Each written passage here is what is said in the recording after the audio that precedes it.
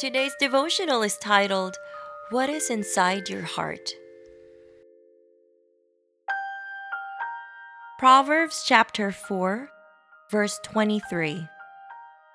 Above all else, guard your heart, for everything you do flows from it.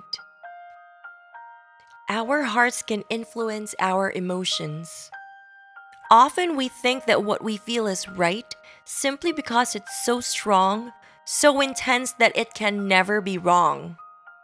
But emotions come and go, and our emotions, our heart, can be influenced by factors that are not biblically aligned.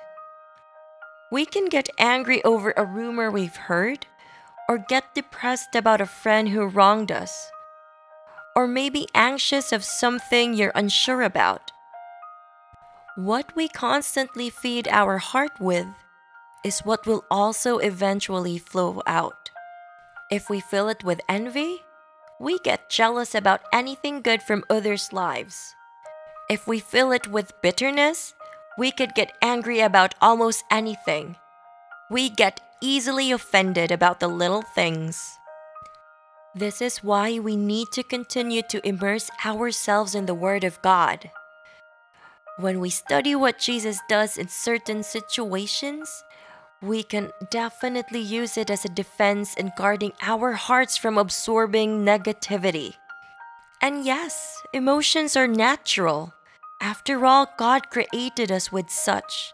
But we should also do our part in making sure that we nourish it daily, reconnect, and realign it according to God's will and purpose. Let's pray. Lord God, thank you for making us understand how important it is to guard our hearts from any negativity.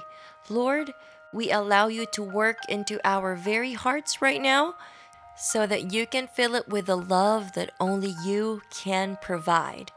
Thank you once again for your reminder today.